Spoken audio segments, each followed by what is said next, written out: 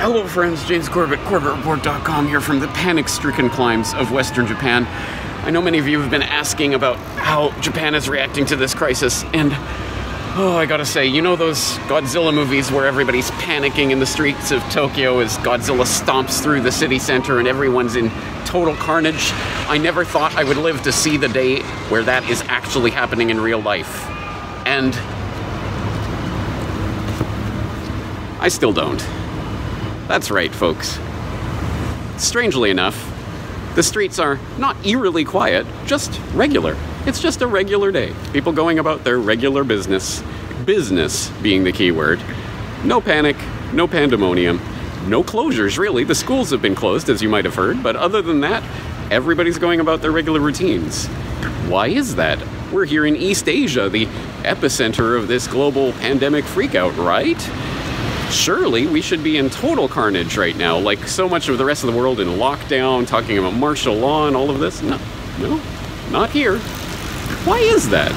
Actually, there's a real learning opportunity here, because I think this shows us something about what's really happening here. Namely, that this is a psychological phenomenon that has more to do with social conditioning than it does with boots on the ground reality. Because you see, as I have talked about in my recent work, authoritarians of every stripe have been lusting after the excuse to impose the medical martial law scenario on its citizens. Every tyrant loves to flex his or her muscles in situations like this, and to condition the public to accept the pronouncements of authorities, would-be authorities in the future. But not the Japanese government. No, the Japanese are being told everything's fine, continue business as usual, no cause for alarm or panic or freak out, no martial law, no lockdowns, no quarantines. Again, why is that? Is it because there's far fewer cases here than anywhere else? No, far from it. It's because, well, there are a couple of reasons, but one, the Japanese government actually has its incentive on the other side. You see, people are not being told to freak out, at least at this point, about the coronavirus scare because of this. Oh, that's right. The Japanese government desperately is pretending that the Tokyo 2020 games are going to proceed as planned this summer. I think we know by now it is not. But the Japanese government hasn't woken up to that reality yet, so they are still pushing business as usual in Japan. Everything's fine. It's okay. We've got it under control. Everyone go about your daily routines. So, I think there is a lesson to learn from this. Namely, as we looked at in a recent Propaganda Watch episode on to hoard or not to hoard, you freak out when the governmental authorities tell you to freak out, and you don't freak out when they tell you not to freak out. Do you understand, citizen?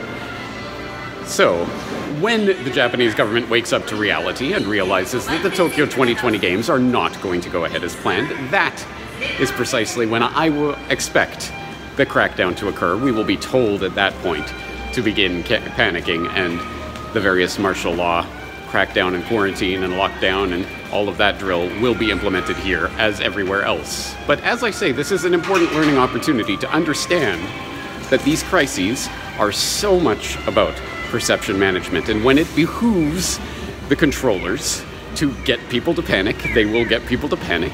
And when it behooves them to pretend that everything is fine, then everything is fine. It's almost as if it's all in your head.